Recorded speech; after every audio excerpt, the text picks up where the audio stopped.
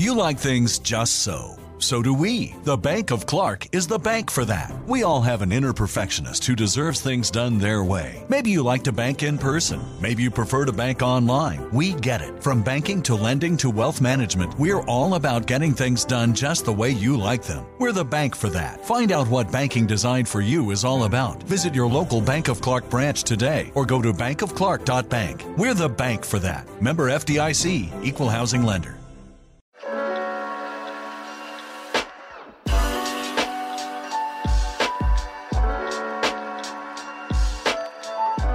So I actually started following you I think 7 years ago maybe. Really? I'm pretty sure you were still doing bikini shows. Well, yeah, you were still doing bikini shows. I was definitely doing bikini shows at that point. Yeah, that is on. Yeah, that's crazy.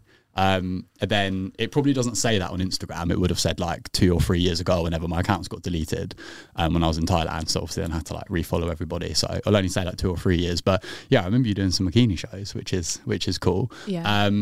I don't remember how actually I originally found your account. It was that long ago, but I think it was probably just I did a junior men's physique comp when I was 18, and then you were just trying to follow everyone in the industry to learn from basically. And so yeah, that's how I first started following you. Yeah, it seems like a bit of a past life, my bodybuilding days. How long ago was it when you competed? I would have been nearly 19 or just turned 19. I'm 27 now, so 8 years ago. Right, nice. So yeah, a while. Yeah. Good while ago. Yeah, it feels the same. It doesn't feel like that was me at all. Yeah, it's so strange because I'm such a different person now to what I was at the time. So it literally feels like a different life. It's not that I regret it, but I'm just so different now to what I was. Yeah. And I mean, I think that's a great kind of segue for today's conversation. So obviously, as you say, in your bio, it's all about kind of restoring your health and that life, post-dieting period. And that's an incredibly important conversation because obviously there are so many girls that are, whether they get on stage or not, right, they're dieting to quite kind of extremes, and that's not always sustainable and healthy. So yeah, just tell us a little bit about your journey with that. What made you interested in bikini comps in the first place, and how have we ended up here where you now work with clients to kind of restore that life post-show? Yeah, so I got into sport from a very young age. I started playing football when I was 12. And I was the kind of person through my teens who threw myself into everything. I was part of every sport team. I did running, football, gymnastics, trampolining. And then as you get into your late teens, obviously you lose touch with a lot of those sports teams and you sort of fall out of it a little bit. And I started training. Well, I started training. When I initially started training when I was about 14, 15 years old, I went to a local gym with my mom and I did what everyone does and just did, 5 or 10 minutes on a cardio machine and then did the basic resistance machines that I knew how to use and navigate. I wasn't following any sort of structured program or anything like that. And then I fell into doing, have you heard of Kayla at Science? Yeah, that sounds familiar on Instagram. She had guides called the BBG. Really? So I started doing those at 10 p.m. at night in my bedroom most days, and also started going to the gym alongside that. And as my sports sort of died down a little bit, I invested more time into training and that sort of replaced that. And then I joined a gym on my own when I became the age where you're actually allowed to join a gym, because that was when I was going with my mom. And I started going to all the classes. I started resistance training. I started following some workouts on bodybuilding.com, and I was in the gym all the time. So by the time I'd done my sort of A-levels, the gym manager had said to me, if you ever want a job here, you've got one, by the way. So I was originally going to go to uni and do sport and exercise science. I had an offer, but I was like, hang on a minute, is this really the right thing for me? And I could just go into personal training straight away. So I decided to do my PT course. And after must have been about 6 months of working as a PT, obviously whilst I was resistance training, I'd started to develop muscle tissue. And one of the other PTs said to me, look, have you ever thought about competing? And at the time I had heard of bodybuilding. I'd followed quite a few YouTubers like Nikki Blackter, some of the OGs, and it appealed to me. So I always had a competitive streak to me. So I was like, why not? This is the next challenge. It's an opportunity to push myself, see what I'm capable of. And it's probably an opportunity to put myself through a similar process to what my clients would go through as well.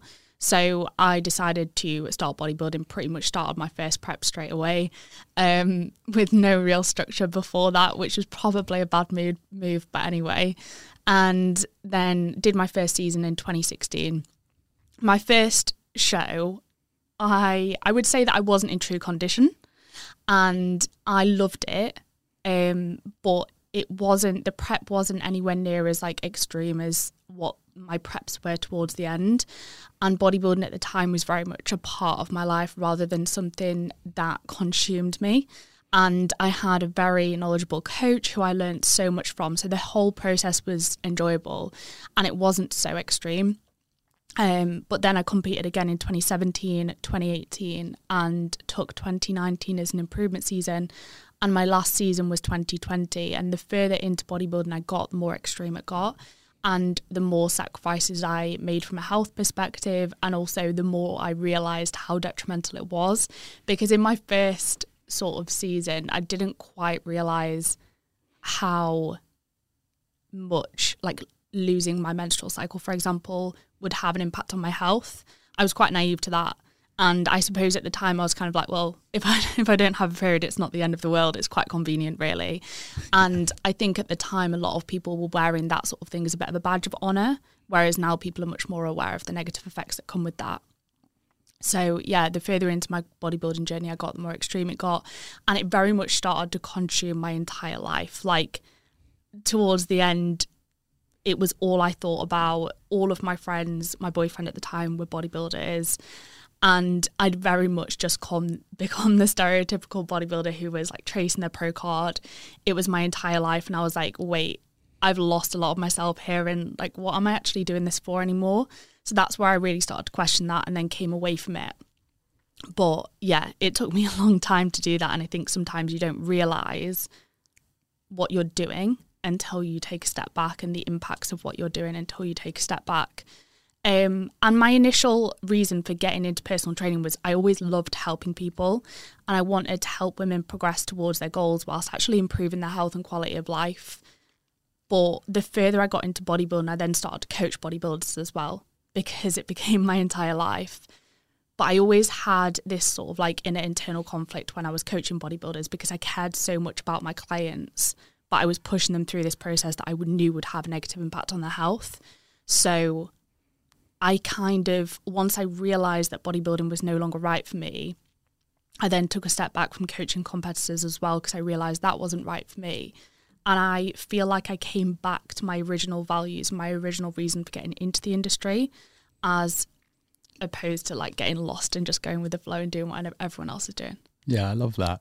That must have took a lot of courage, because, I mean, you create an identity around it, right, as a person, but also a coach. And I imagine at first you probably lost quite a lot, like friendship groups, clients, when you took that step away.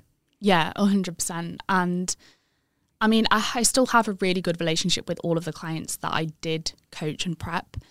And they were so understanding. So I'm so grateful for all of them for being that way. But it was a really hard decision, because it was my entire identity, both personally and professionally. And in 2020, I also went through a breakup with a guy who was a bodybuilder as well. So it was like, it kind of felt like my life had been flipped upside down. But I knew that pushing through that discomfort was what I was supposed to do and would get me to a place where I was truly happy again. And I was actually acting in line with my values. So yeah, it was difficult at first, but I knew that it was going to be worth it. And at the time, when I was still coaching competitors, but I knew it wasn't right for me, I was waking up every single day feeling anxious. So I knew that something had to change. And immediately as I made that decision and told all my clients, it felt like a weight had been lifted off my shoulders. Yeah, thank you for sharing that. I know that kind of can be difficult to talk about. And that was kind of going to be my next question, which you just kind of answered, is what was it that made you realise you weren't kind of living in line with your values? And you've just said like you're waking up feeling anxious every day, which obviously is not Pretty good. much, especially it got to that sort of time was towards the end of a bodybuilding season where I had a lot of clients competing. And so every single day I was waking up to a lot of client check-ins because it was their peak weeks and things like that. So at the very end of their preps, when they're the most malnourished and the most unhealthy. So that was causing me a lot of conflict and feelings of anxiety. So I was like, something needs to change. And when it comes to myself, I sort of I came to the realization because I did my shows in 2020 and I kind of didn't feel the same feeling of like accomplishment, and I didn't enjoy the show days anywhere near as much as what I had done previously. And I was like, oh, like something's changed here. This has maybe become something that is taking more from me than it's actually offering me, because I'm not getting that feeling of this prep has been 100% worth it. And I'm not getting those feelings of excitement and accomplishment anymore. So that sort of changed, and my attitude towards the process changed. And I think that was largely because in that last prep, like a lot of people, I used it as a bit of a coping mechanism as well, because I was going through that breakup. So I fully immersed myself into it, and that created quite like a negative relationship with it, and I just shut off from everything. Yeah, it's really interesting to hear you reflect on that, because like so similar for me. There was such an internal conflict when it was like I felt anxious about my client check-ins who are competitors, because it was like, obviously you feel a lot of pressure, they want to be ready on time, they want to do well, but you know that really you're pushing them to a point where like this isn't good for their health, and that was just it just felt crap. Yeah, and it's a mental battle, isn't it? Because like I was coaching a lot of competitors who had a lot of potential as well. So obviously I wanted them to achieve their goals, and I wanted them to win their shows and stuff, because I knew that was what they wanted, but it still made me feel really uncomfortable doing that. I don't know if you felt the same. Yeah, literally that. And I was like, it just didn't align, as you've said, it just didn't align with my values as a coach and why I got into the industry. So for anyone that kind of thinks whether they're a coach or whether they're, just a person that's like, okay, I'm dieting, whether that's for a show or not, and they're maybe thinking the same, they're like, not sure if this aligns with my values. Was there any kind of process that you went through in terms of getting clear on what those values were and like helping you identify them? Yeah, I think first of all, if you ever feel that sort of feeling of internal conflict, it is quite likely that you're a bit out of alignment and something needs to change. So trust that feeling, like trust your intuition.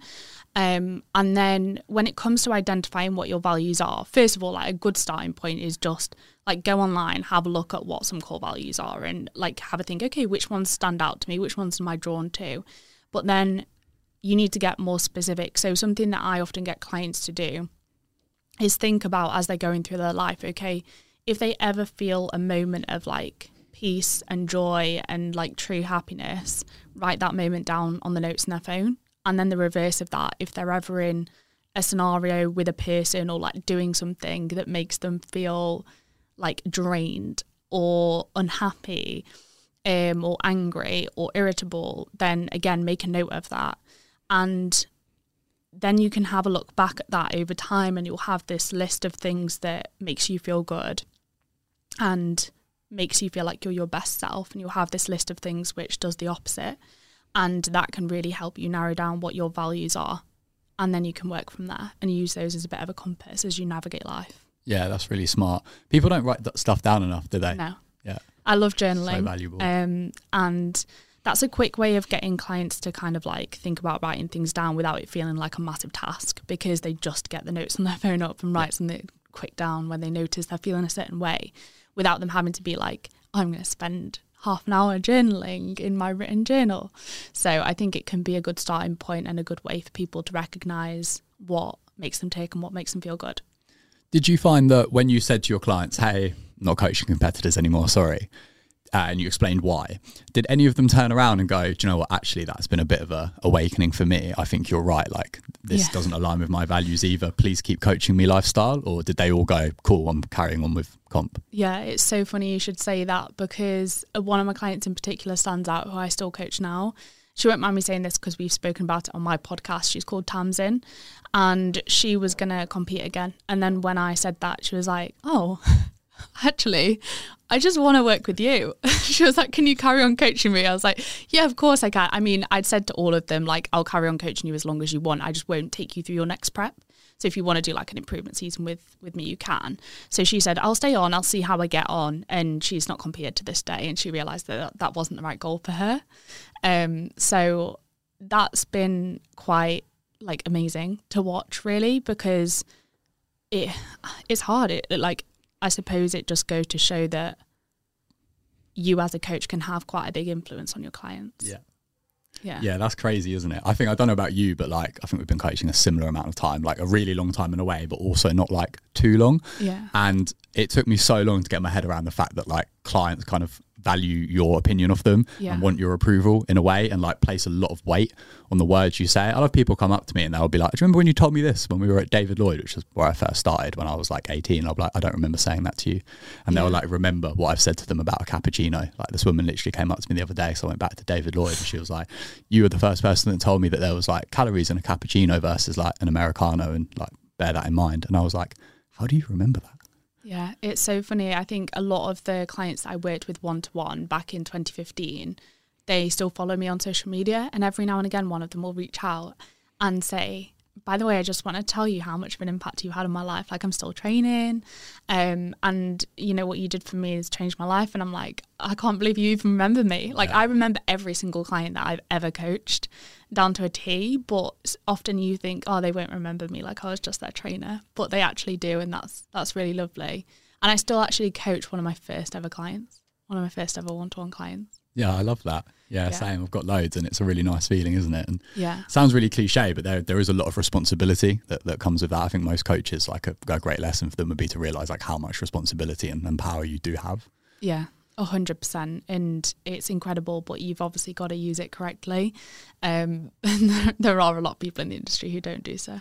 Yeah, but obviously you kind of did the right thing by yourself, your values, and it sounds like by some of your clients as well, and helping them to realise that maybe it wasn't kind of right for them.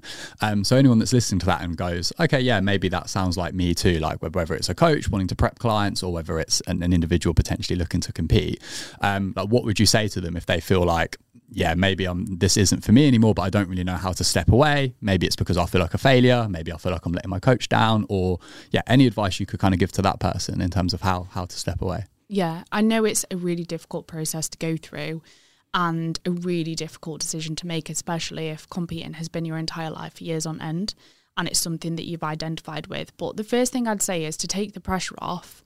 Remember that like you don't have to announce anything to the world. You can make this decision silently. And that's what I did at first. I was like, right, okay, I'm just going to, I'm not going to announce that I'm taking a step back on social media. I'm just going to kind of experiment with different training styles, allow myself to take a little bit of a step back, kind of make that decision in my head, but see how I feel having made that decision and not announce it on social media. So yeah, don't be afraid to make the decision silently. And remember that you can always change your mind. Like nothing is ever set in stone. So that can be really reassuring, because if you decide to take a step back from competing or coaching competitors, you can always go back to it, especially if you don't announce it to the world. It's so easy to then go back into it.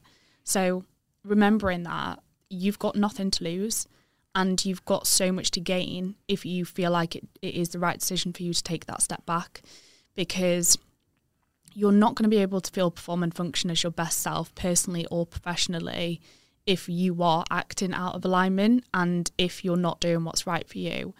Even when it comes down to me waking up feeling anxious every day, like you're not going to be able to make the best decisions professionally. You're not going to be able to show up as your best self within your check-ins, within client calls, things like that, for friends, for family, if you're feeling anxious every day. So you've got to do what's right for you. And also, I think something that's really reassuring is that, first of all, a lot of people will respect you for doing what's right for you and making hard decisions. And second of all, people care way less. I know it sounds brutal, but people care way less about you than you actually think. And they probably won't. Which I find so empowering. Yeah, but it's great. It's such a great fact, because you think that you making the decision to move away from competing is going to be the end of the world and everyone's going to notice, everyone's going to be talking about it. But in reality, no one really cares. Yeah. People have their own shit going on. Yeah, people have got their own stuff. Everyone's so consumed with their own decisions. And so, yeah, not as many people will notice. And if they do, they'll forget about it in a very short period of time. And the people who do matter will respect you for that decision and will support you fully in that decision if it's right for you. And people like people being open and honest and vulnerable. So if you're open about, maybe not as you're going through it, but if you're open about your own journey and you share that, you'll be able to have a positive impact on others through sharing that, and you'll get people engaged in your own story or whatever it is. Have you found that yourself kind of being willing to be a little bit vulnerable and share that story? Have you found that that's been like useful for you as a coach in terms of gaining clients, gaining their trust, getting them to communicate with you more? Yeah, definitely. And it's been good for me in terms of attracting the type of clients that are right for me. I think that people forget about that when they're trying to market their business. They're like, oh, you know, I'll just do X, Y, and Z because everyone does that and that's how you grow a business. But if you're marketing in a way that doesn't suit you and the type of clients you're trying to attract, you'll attract the wrong type of people and they will be very short-lived clients. Your turnaround will be very quick. And it's like, would that really make you feel fulfilled? And is that really what you want? Or do you want to attract clients that are right for you, that are sort of in alignment with your own business values and what you want to put out into the world? Because they're the clients that are going to stick around over the long term, who you're going to have a really good connection with and who you're going to really enjoy coaching. So if you share your own journey, I think you attract the right people for you. And then that creates a much more fulfilling service and day-to-day life, really. Yeah, 100%. And as you said there as well, it's actually a better business model. It might be slightly less profitable short term, but actually your retention will be better.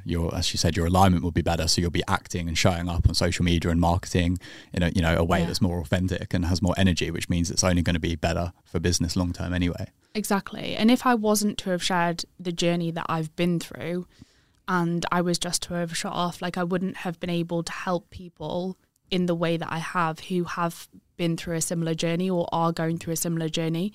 And they probably wouldn't be able to open up to me as freely. It's like I'll often get messages from people who are struggling post-show now or who have decided they want to take a step back from competing and are really struggling with that decision. And those people wouldn't have reached out to me if I didn't share the journey that I've been on.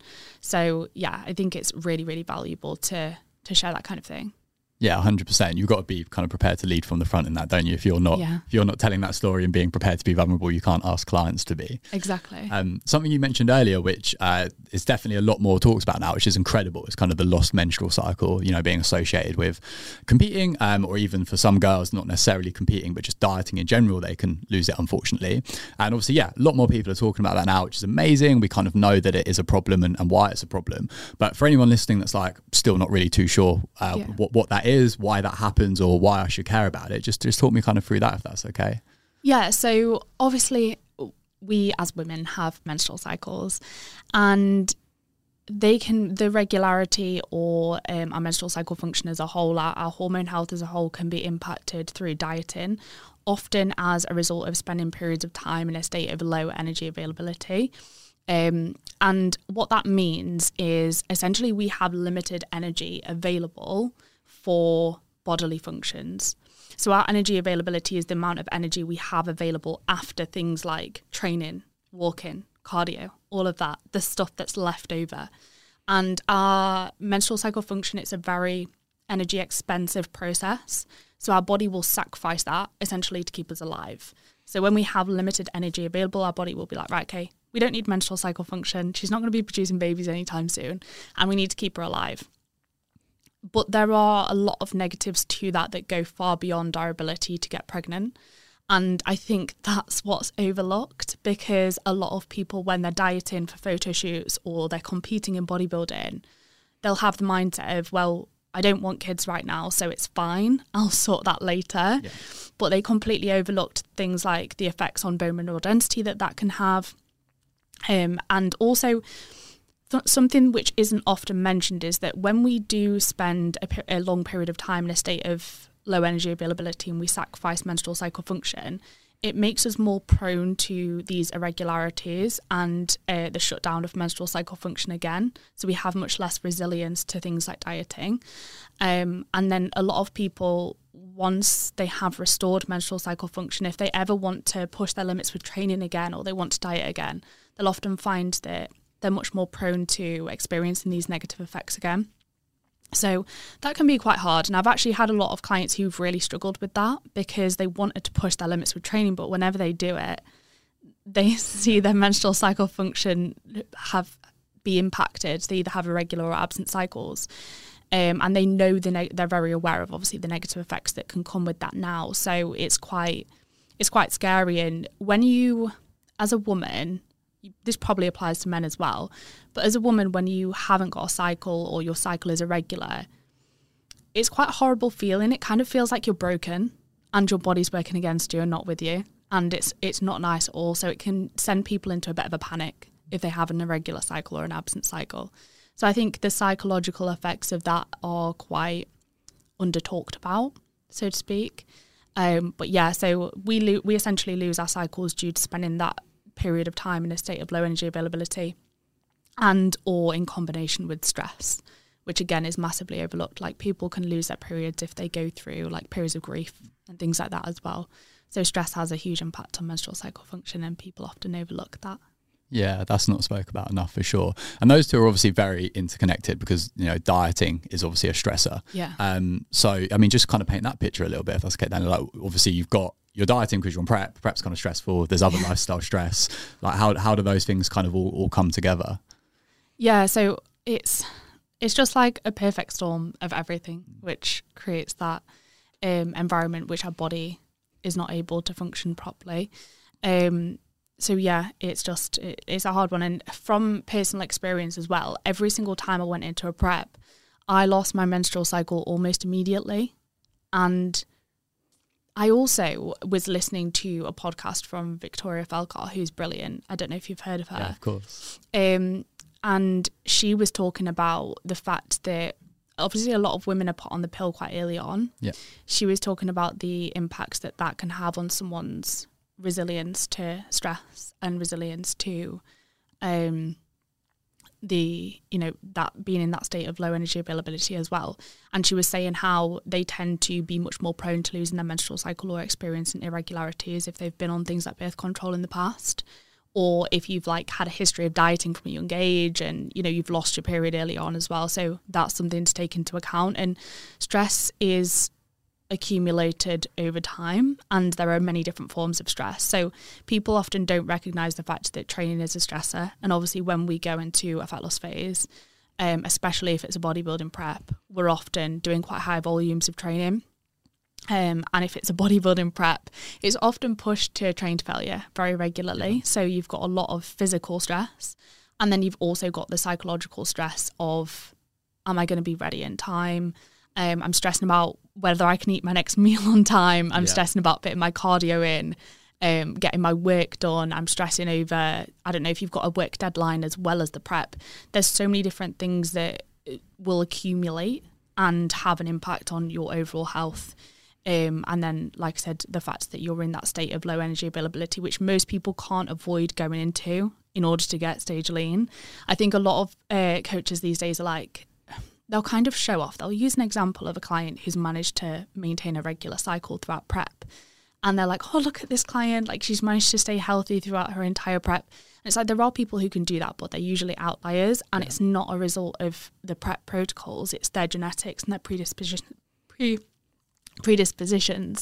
and their environment. So that can be quite damaging, I think, for people to see. Because I really like you've said that. Yeah. I've always found that really odd when I've read that. Like, yeah, it's like, that's not really anything to do with you as a coach. I know, it's literally nothing to do with the prep or the coach. And people will see that and they'll be like, oh, it is possible to prep healthily. Yeah. And this coach is amazing because they've managed to keep menstrual cycle function intact. And it's like, no, that's due to the client's predisposition, their genetics, you know, their natural set point, that sort of thing. And you know, you can't really control for all of that. So it's quite frustrating when you see that. And I think for anyone who is seeing it, just bear in mind that it's not down to the coach or the protocols, it's down to the individual. Especially if it's like their first diet, because they don't have what you just touched on, which is this accumulation of stress on the body over years. So you might look at that as a guy, okay, well, I've done a few shows, my cycle's gone the last couple, okay, it's a problem with how I'm approaching it, whereas actually that was just always going to happen as a result of the build up of doing back-to-back seasons. Yeah. And I think another thing as well that I notice is a lot of people will think, oh, it's fine because post-show, my period always comes back when I reach this scale weight or at this amount of time post-show, but they fail to recognise that the more preps they do, the more time they spend in this high stress, low energy availability state, the harder it's going to be to recover. Yeah. And so it's not like their cycle's always going to come back at when they get to 60 kilos or, 2 months post show. And I think a lot of people are a bit naive to that. Yeah, 100%. I did quite a lot of digging into that, and I found a couple of good research papers that were kind of showing it wasn't anything to do with body weight, but like muscle mass.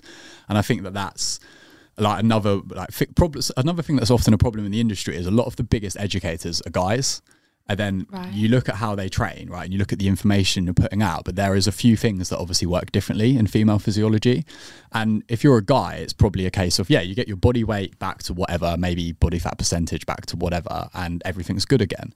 But in females, it seems to be a little bit different, and the amount of muscle mass like really impacts that as well. Right, so, which is why every show you might need to push that body weight number back up a little bit more than it previously was before, because it takes a little bit longer maybe to build that muscle back on after. If you're like, I'm exhausted from training, everything hurts a little bit, I'm in a low hormonal state. If you've lost your cycle, so obviously building muscle is going to take a little bit longer. And just knowing that then can like help you to navigate that and be like, okay, cool, it's not real. I'm not really chasing this body weight here, because then I used to see this a lot. Girls are like, I need to get back to this body weight. They'd chase that body weight. They'd gain a lot of body fat to get back to that body weight. They'd then be really unhappy with their body fat percentage. They'd then be stressed about the fact their cycle wasn't back, even though they were at the weight that they were when they started prep. And just because they didn't know that it maybe was also to do with the amount of muscle mass they had, we've now just got not a nice situation to be in, right? And I've had that conversation with like some pretty big bikini girls in the industry. Obviously, if you don't know that, then you're just going to chase scale weight at the expense of body fat. And then you're like, well, I haven't got my cycle back and I'm unhappy with my body composition. And then that's just a crap place to be, because you've got neither, right? And then on top of that, going back to stress, if someone does a prep and they go through a traumatic event or something during that prep, but then they still expect, like, I'm going to get my cycle back at this body weight. And after this period of time, you have to take into account you might have to wait a little bit longer this time around because of what you've been through and the compounding effects of that. Yeah.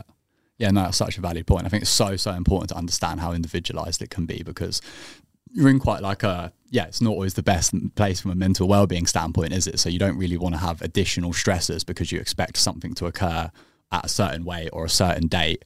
And then when that doesn't happen, it just causes more stress, when actually it might just be that's how it is for you. Yeah. And I think with that in mind as well, a lot more people should take into account that it doesn't make you any more or less of a person whether you compete or not, and the stage is always going to be there. So if you're really struggling through a prep, say you're going through a really stressful event, maybe just come out of the prep and do it at a later date if you can, because you're not going to produce the best version of yourself getting on stage anyway when you're going through a really stressful period throughout prep. And on top of that, you're probably going to see many more negative health effects as a result of that. So is it really worth pushing through just for the sake of stepping on stage on this certain date or doing this specific show? Like, can you just take a little bit of a break and come back to it?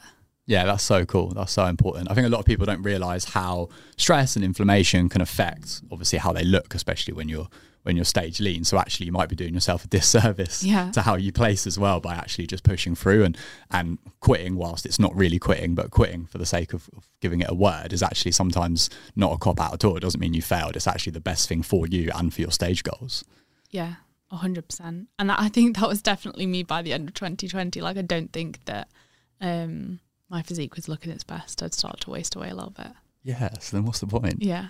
You're not going to get the placing you deserve anyway. Exactly. And it's just going to be worse for you. So take a break, come back. Yeah, the stage isn't going anywhere. I love that. The sport's not going anywhere. So I think, you've just done an amazing job of kind of explaining that situation that so many women are in, whether it's because of contest prep or they're just dieting in general.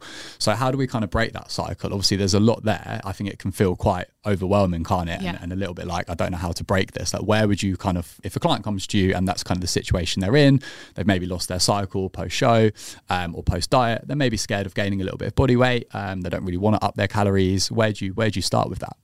First of all, I would remove as much stress as possible. And I think there's a lot to be said for working with a coach during that period of time so that you've got that support and you've got that guidance, because it's so hard to be objective with yourself and it can just cause more stress if you're trying to make those decisions for yourself.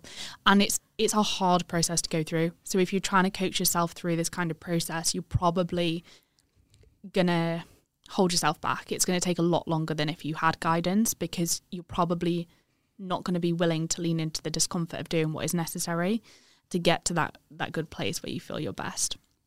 So yeah, work with a coach first and foremost. If someone came to me in that scenario, I would first have a chat with them and obviously discuss what they've been through, where they're currently at, and try and get them to think about why they're doing what they're doing and why doing the work that we're about to do, because it's going to be uncomfortable, why that's going to benefit their lives, and get them to recognise the opportunities that present themselves through that process, rather than focusing on the things that they feel like they have to sacrifice, such as condition.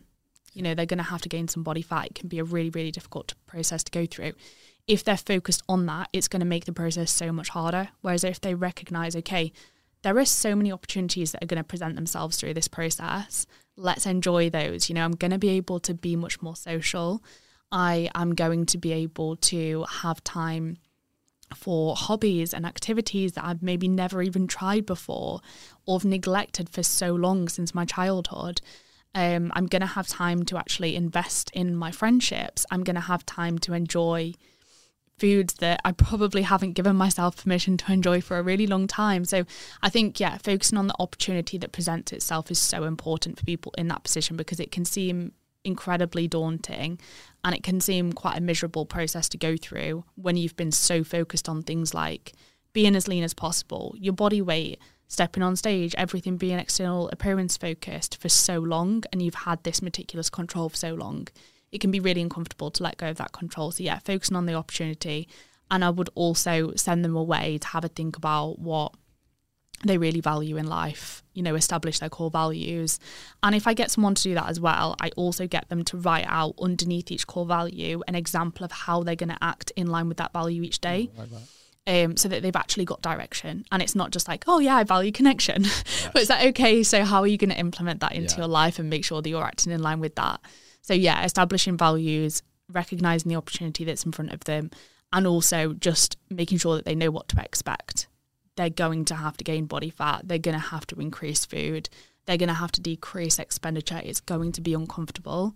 Like, making sure that they recognise that is so important, because if they don't, once they feel that discomfort and they feel like things are going quote unquote wrong, even though they're not, they're going to really struggle to follow through. Whereas if they know to expect that discomfort and they know to expect those challenges, they're going to be so much more likely to push through, because they're going to see it as worth it. They're going to know to expect that as a part of the process, but they know where they're heading is worth that discomfort, and they will get out of the other side of it. And it can feel so like wonderful for people to get through that, and so like liberating. It's almost like letting go of chains, because you're letting go of that control that you've had for so long, and the sort of control that maybe nutrition and training has had over you for such a long time as well. So yeah, focus on the opportunity that's present. I love that. That's such a great answer. There's a few amazing points in there. I really love that you highlighted a couple of times that it will be a bit uncomfortable and kind of need to lean into that discomfort. I think a lot of the time I see people expect it to be like, this should be easy, because in theory it should be. You get to do a bit less, eat a bit more. Like, in theory that's easier. And then as soon as it isn't easier for the individual, they think, okay, I'm kind of broken. I'm not doing this properly, because this should in theory be easier, and it's actually not easier for me. So just knowing that it's not easier in a way, and it's absolutely fine that it will be uncomfortable for you. I think that in itself is quite empowering. 100%. And another thing I didn't mention there actually is just recognising the new measures of progress that we're going to use moving forwards and switching the focus. Because especially if someone's come out of a background of doing transformations or like bodybuilding shows, they've probably throughout years been using progress pictures, scale weight, maybe measurements, posing videos as their measure of progress. So it's like, okay, they're not relevant anymore. No, not the right tool. No, it's not the right tool. So let's focus on other things. Like, one thing that I'll get my clients to do when they first come on board with me is fill in an initial questionnaire. And a few of the questions are like, how do you feel your body images right now on a scale of 0 to 10, and give them examples, like 0 being horrendous, can't stand the sight of myself in the mirror, my thoughts around my body are really negative, and then 10 is great, like I love my body, you know, I fully accept myself as I am. And then we'll do that again further into the coaching process to see how far they've come. And that can be a really good tool to measure progress, as well as things like menstrual cycle function and things like that, as well as just, you know, the standard things, rather than focusing on scale weight and progress pictures excessively. I still do with some clients use progress pictures, especially if they do have body composition related goals, which is fine. But it's just not the focus area, and they don't need to be doing it every single week. Yeah, 100%. I love that you said that. I actually had a call last night with a girl, and she's trained like on and off for years, and so she literally just expected. She was like, "Cool, well, I'll grab some progress pics and send them over," like just as a passing comment, because in her mind it was just like the expectation, right? And I was like, "No." She was like, "What do you mean?" She's like, "How are we going to measure progress?" And I was like, say your goals like back to me, like just summarize what we've just spent 45 minutes talking about. And then she like said, like, yeah, I'm not happy with my body image, and I'm underweight, and I need to up my calories, I need to get my cycle back. So what one of those is related? Like, what one of those can we measure with progress pictures? She was like, oh yeah. I was like, well, I should try to get rid of your scale too. Yeah, exactly. Scale weight's another one. I think a lot of people have a really strong attachment to it, so it's really difficult to initially remove it. But one thing I'll say to people is, right, okay, let's remove your scale weight for 2 weeks. If you feel worse after doing that, I'll let you bring it back in.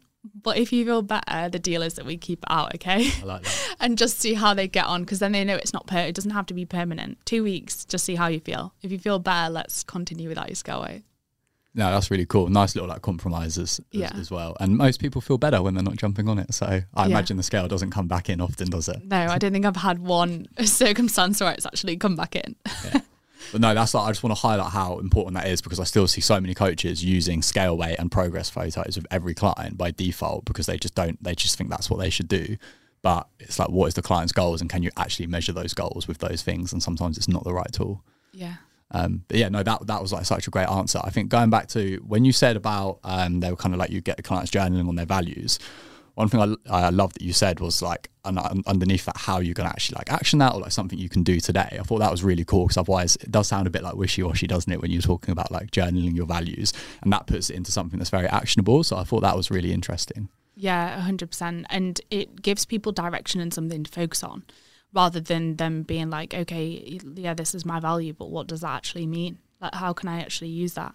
So I think it's a really, really valuable thing for people to do.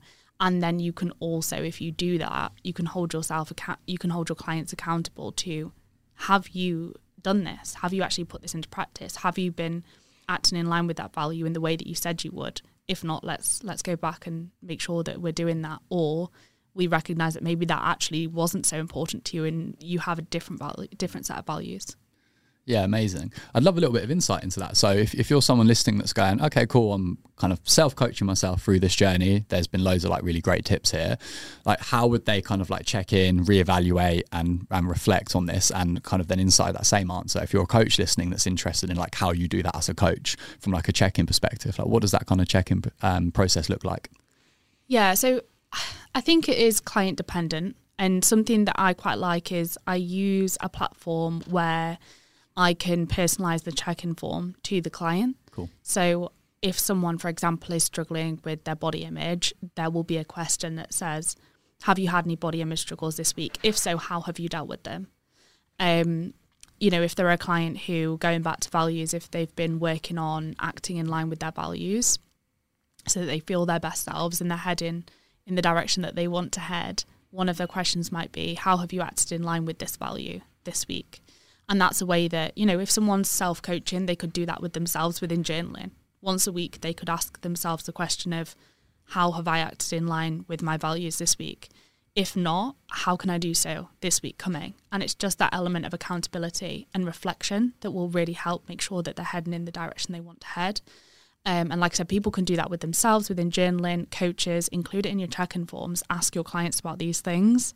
And talk to them about aspects of the coaching process beyond just training, nutrition, energy expenditure, all of these things. So yeah, journaling is a great tool. Even just talking to your friends, if you want to have a conversation with someone close to you and say, do you want to hold each other accountable to this? Like what, share your values maybe. It might lead to a deeper connection with a friend, which could be great if you don't have a coach to work with. So yeah, maybe you use your friend for accountability or something like that. But from a coaching perspective, I just make sure that I'm talking to my clients regularly and they have questions relevant to what they're working on in their check-in form, and that I check in with them and ask what their values are. And I have that initial Q&A that says their values when they started with me, and we can come back to that every now and again and reassess, because I think it's really important to recognise that your values can change throughout your life, and that's okay. You might go through a period where you're bodybuilding, one of your core values is actually aesthetics. That's okay. You might come out of that and that might change. Yeah, no, exactly. Perfect. If someone, I've got two questions from that actually. That was amazing. Do you ever kind of have issues where you get clients to really like do you ever struggle to get clients to open up about these kind of conversations? Like they're expecting a little bit more macros this, training that, and they don't really want to kind of engage in these types of conversations and answer these types of questions? Yes, sometimes. And I don't, just for the record, I don't make every client do things like journaling. For some people it doesn't work, and that's okay. It's about recognising what tools work for the individual and utilising those and making sure the clients stay consistent with those. So yeah, not every client journals. I don't force anyone to do anything. If someone I feel like needs to open up a little bit more, but they're not willing at first, they're a little bit resistant to it, I'll take a really steady approach, and to start with, I won't force them to open up about anything, but it might be that I'll just drop the odd question in as time goes on.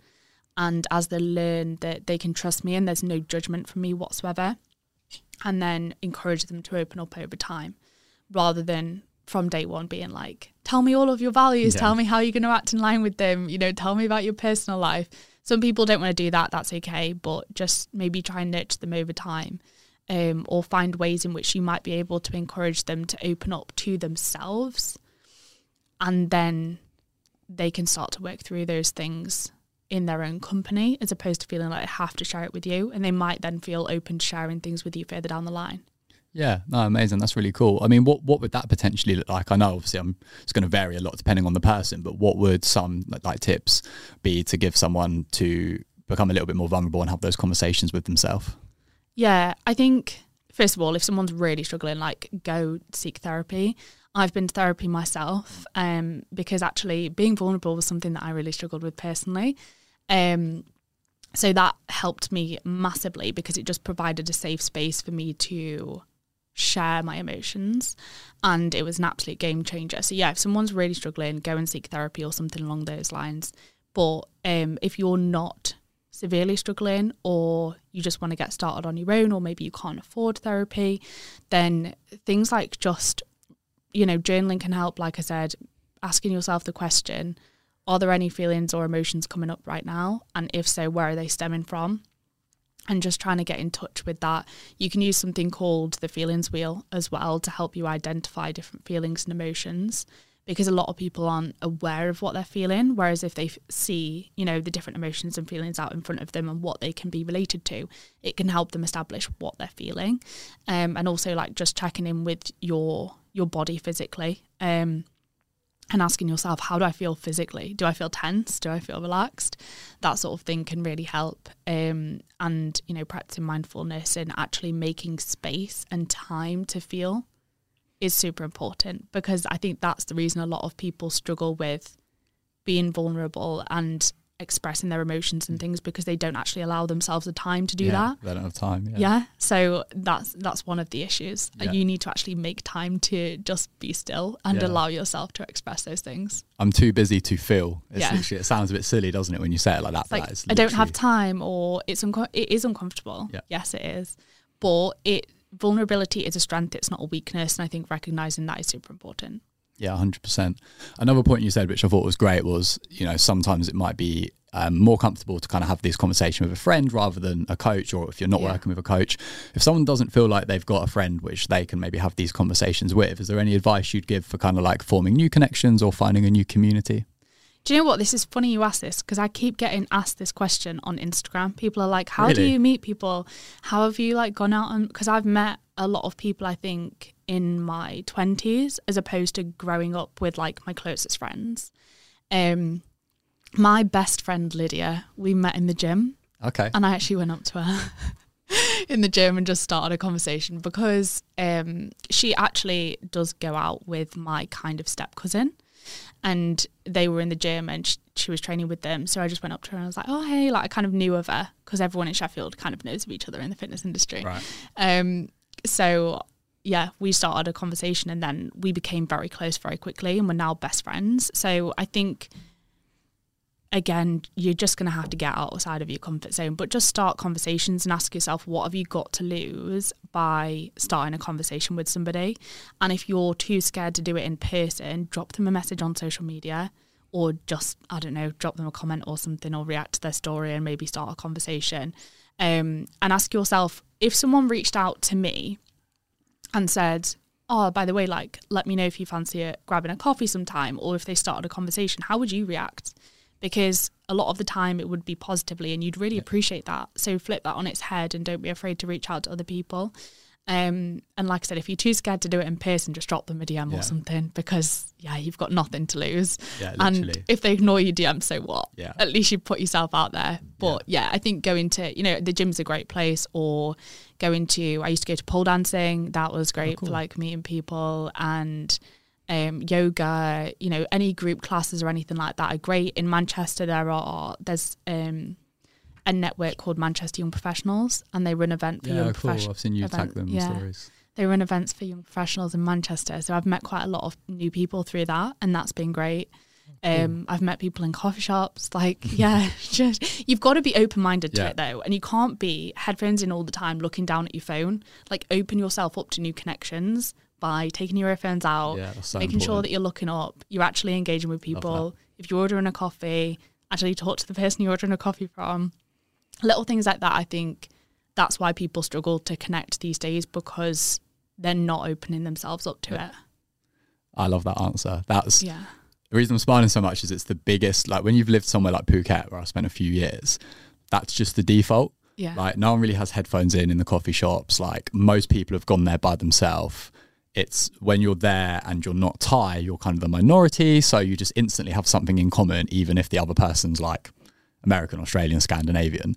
And you're all there for like something health and fitness related. So like, that's just life there. Yeah. But like, here, you come back here and it's like no one talks to anyone. I must admit, it's worse here than up north. Yeah, it's every time I go to Manchester, I'm like, I love this city. Yeah, people talk to each other much more often up north, like in Manchester especially.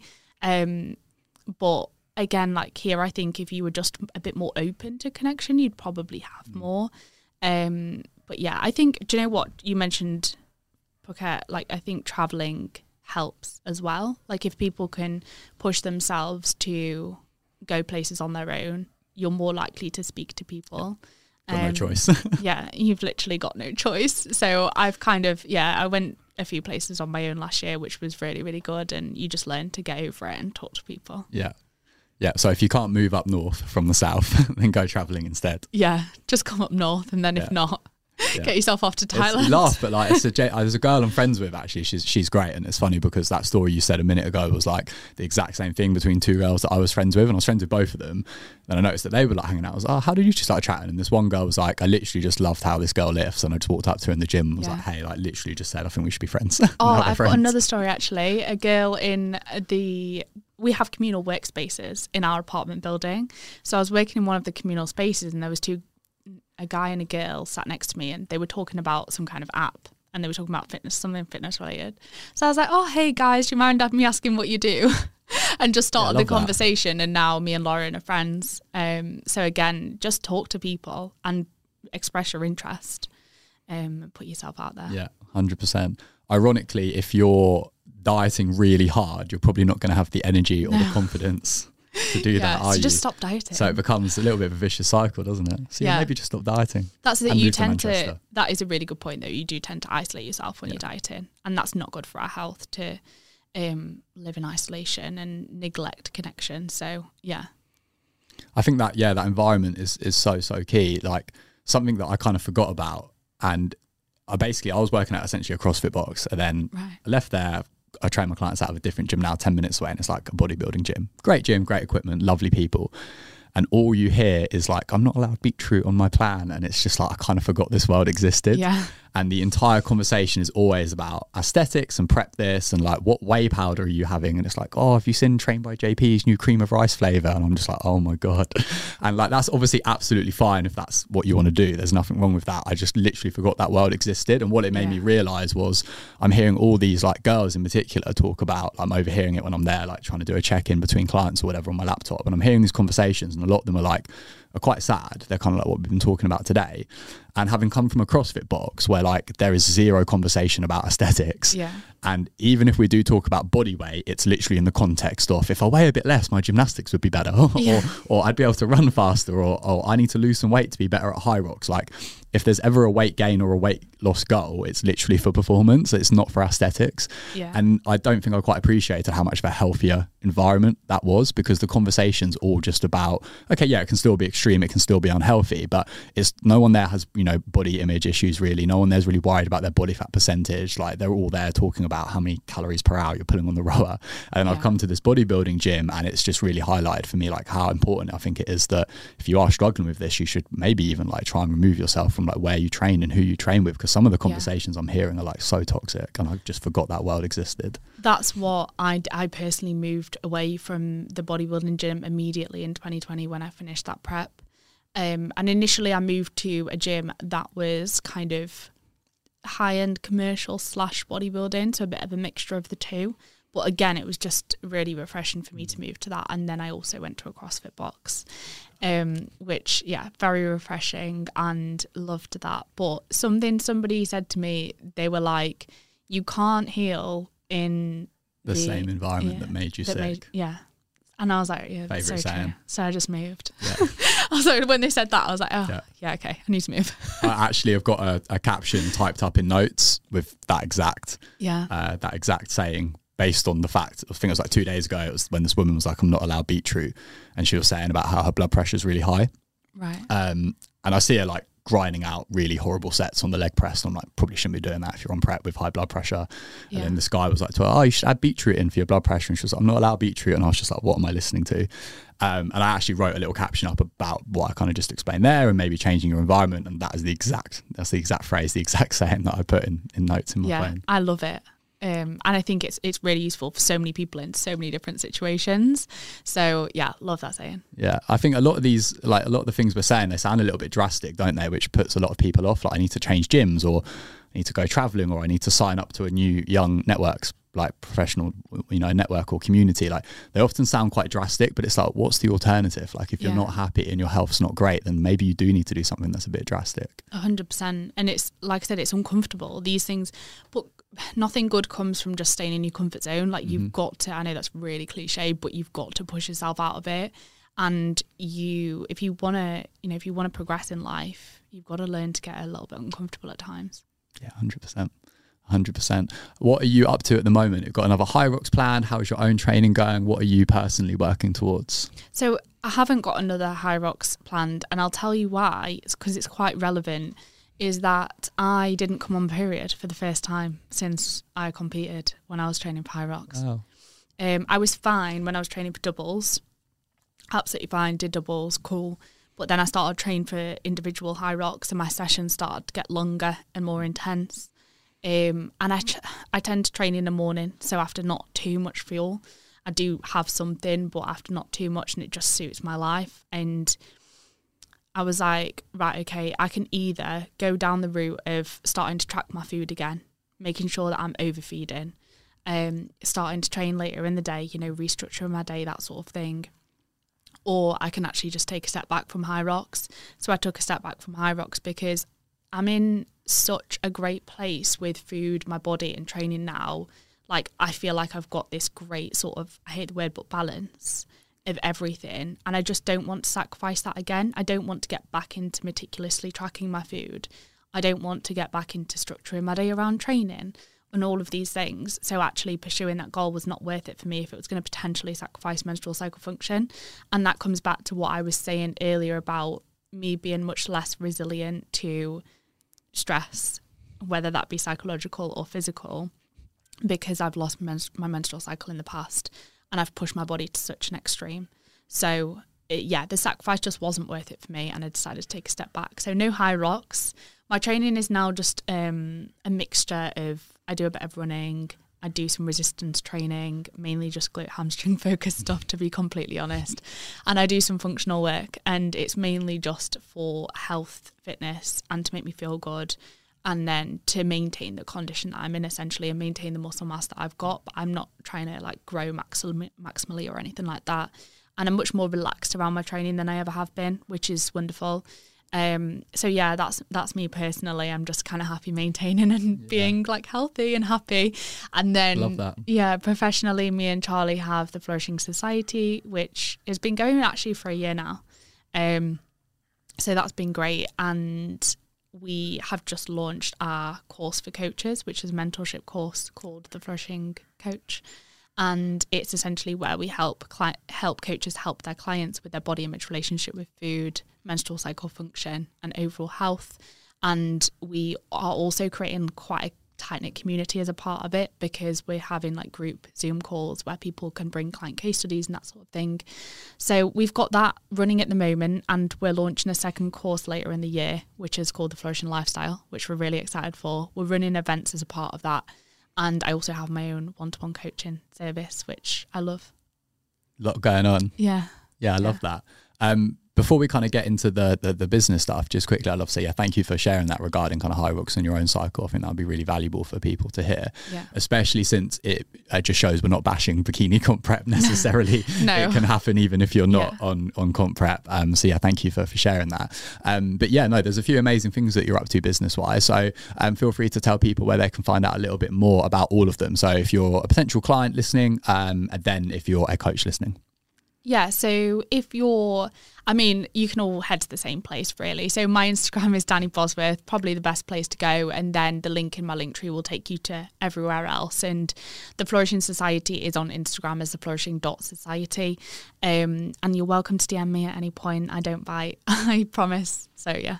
Yeah, and that's honestly true, because I DM'd you being like, "Hey, Danny, yeah. you don't know me, but I just fancy doing a podcast." So, which I really appreciate you saying yes to. So, if you're listening, then take Danny up on that offer. The DMs are genuinely open. So, thank you for being here. My pleasure. Thank you so much for having me. Thank you. Obviously, we covered a lot of like really amazing things there. Is there anything you feel like we missed, or you wanted to add in just to kind of round that off? I think we covered everything really nicely there. I'd just say, like, as a takeaway, make sure that you do what's right for you. You trust your intuition. Unreal. Really strong finish. I love that to round it off. Obviously, you've just listed off where people can find you already, so that's perfect. Obviously, we'll make sure all of that is in the show notes. So yeah, thank you so much for being here, Dan. I really appreciate your time. I think that's a really important conversation. I'm really excited for people to hear it, and I'm sure you'll kind of get some questions on the back of it. Cool. Thank you so much for having me. You're welcome. Thank you.